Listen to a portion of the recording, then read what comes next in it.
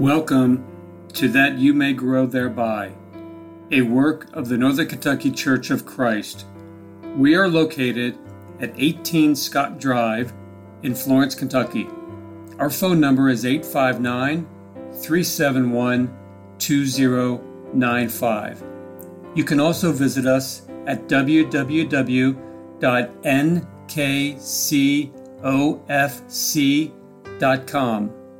And now, that you may grow thereby.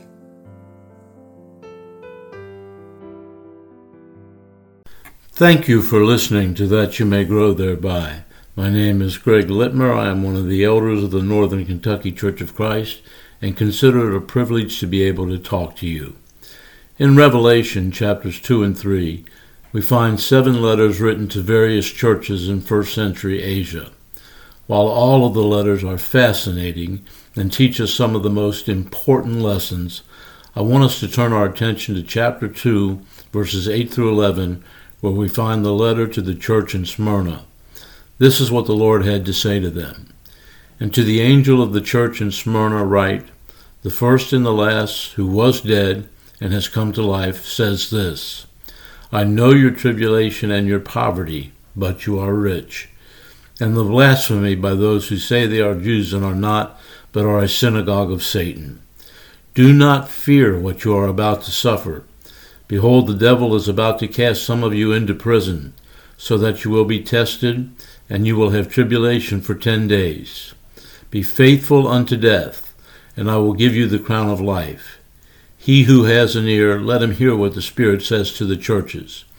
He who overcomes will not be hurt by the second death. Now, I read all of that because I wanted us to get in the beginning an appreciation for what these brethren had to endure, of the persecution to which they were subjected, and the tremendous poverty some of them had to face, probably a poverty of a sort that none of us have ever experienced. But there is a 4-word parenthetical expression in this passage that teaches us a fundamental truth about being a Christian. It is found in verse 9, and it simply says, but you are rich. The fundamental truth to which I was referring is the fact that no matter what our particular physical circumstances may be, Christians are the wealthiest people on earth. That is a true statement, but it is not always easy to remember, is it? If we should find ourselves in a situation where we are wondering where the next month's rent or mortgage payment is going to come from, it can be hard to realize how rich we really are. If a faithful child of God has to decide between the medicine they need or a couple of meals a day, it's hard to feel wealthy.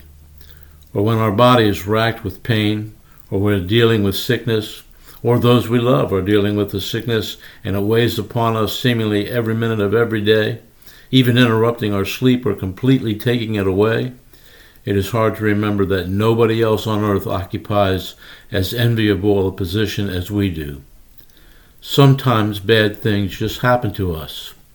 People can say and do things that hurt and wound, and we don't think those wounds will ever heal. And when we are sitting there saying to ourselves and God, why in the world did this happen, or why was this done to me, it is hard to remember that we are in the top percentile of wealth in what really matters. We truly are. It is my plan to talk about why we are the wealthiest people in the world. No other group of people even comes close. We're going to learn and hopefully come to appreciate that we have blessings here that cannot be and are not affected by circumstances and events in this life. They are ours to enjoy now, and no one and nothing on this earth can take them away from us except us.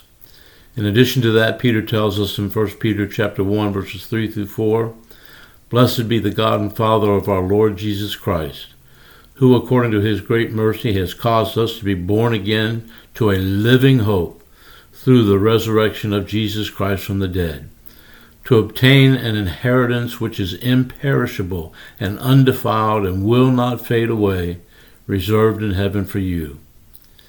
In Ephesians chapter 1 and verse 3, Paul wrote, Blessed be the God and Father of our Lord Jesus Christ, who has blessed us with every spiritual blessing in the heavenly places in Christ. The phrase "in Christ" occurs 30 times in the 6 chapters of the letter to the Ephesians.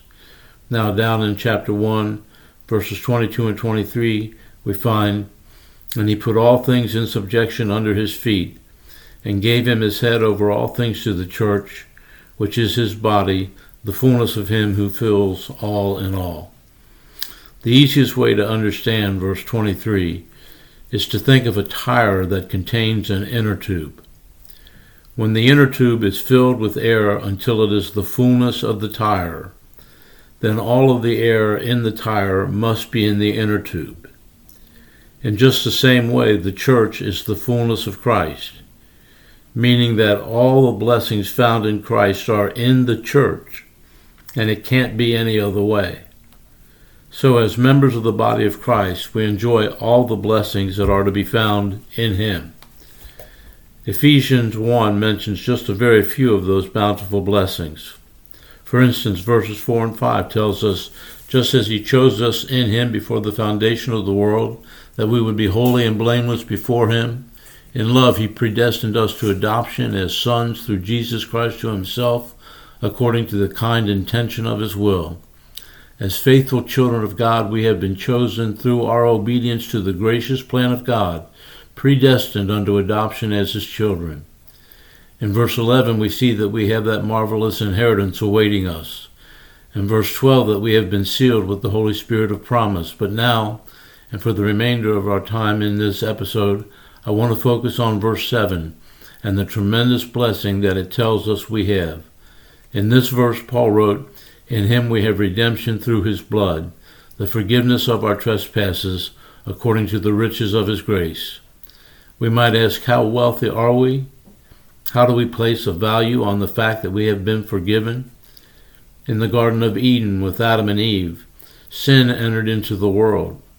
When sin entered into the world, so too did death, both physical and spiritual, with spiritual death being of a far greater significance, for it meant separation from God. Adam and Eve had enjoyed an absolutely glorious, pristine, undefiled fellowship with God. They defiled it by sinning and came to know what it meant to be separated from the Creator. Where there had been confidence and love, there was now fear and anxiety. The effect of this is pointed out in Romans chapter 5 and verse 12, which says, "Therefore, just as through one man sin entered into the world, and death through sin, and so death spread to all men because all sinned."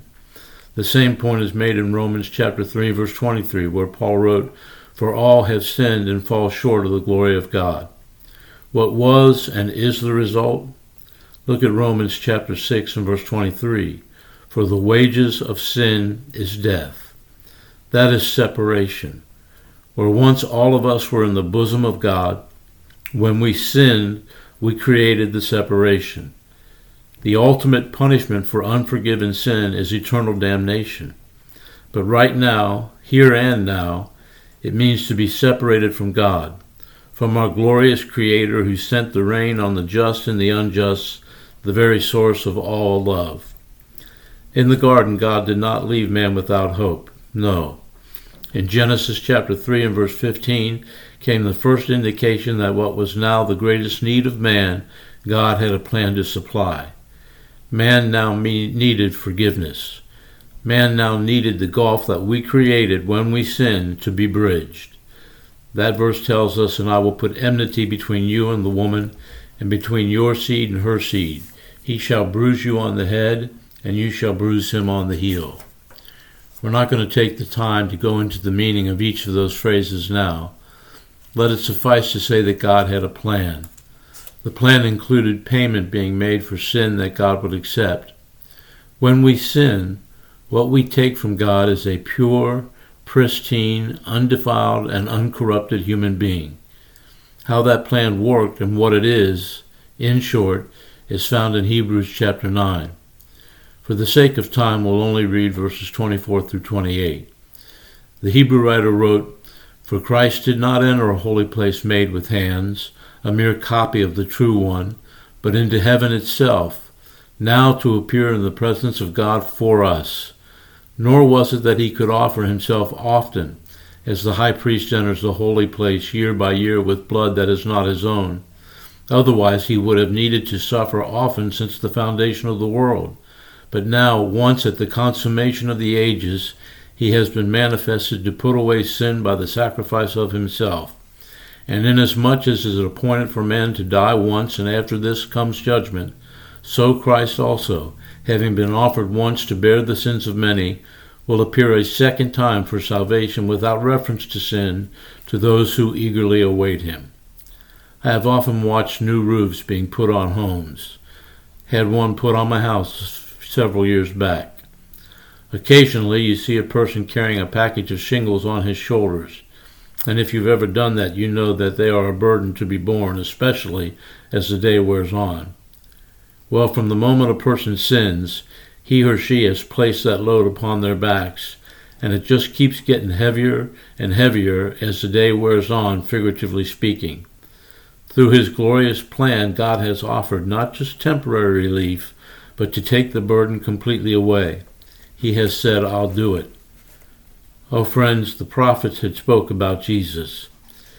He it was who would come and save his people from their sins, Matthew chapter 1, verse 21. How would he be received when he came? Well, John chapter 1 and verse 11 gives us the answer to that question. It tells us he came to his own, and those who were his own did not receive him. Jesus came as the culmination of God's plan to offer mankind a way out of our greatest need. What was the answer he received for the most part? Remember how the Jewish leaders had false charges brought against the Lord, made a mockery of his trial, despising God's gracious help? In Matthew chapter 27, verse 25, we read, "And all the people said, 'His blood shall be on us and on our children.' The hatred was so great that they desired to release a murderer rather than to spare the life of our blessed Lord. They rejected him who had done no wrong. No sin was to be found in his life. They nailed Jesus to the cross.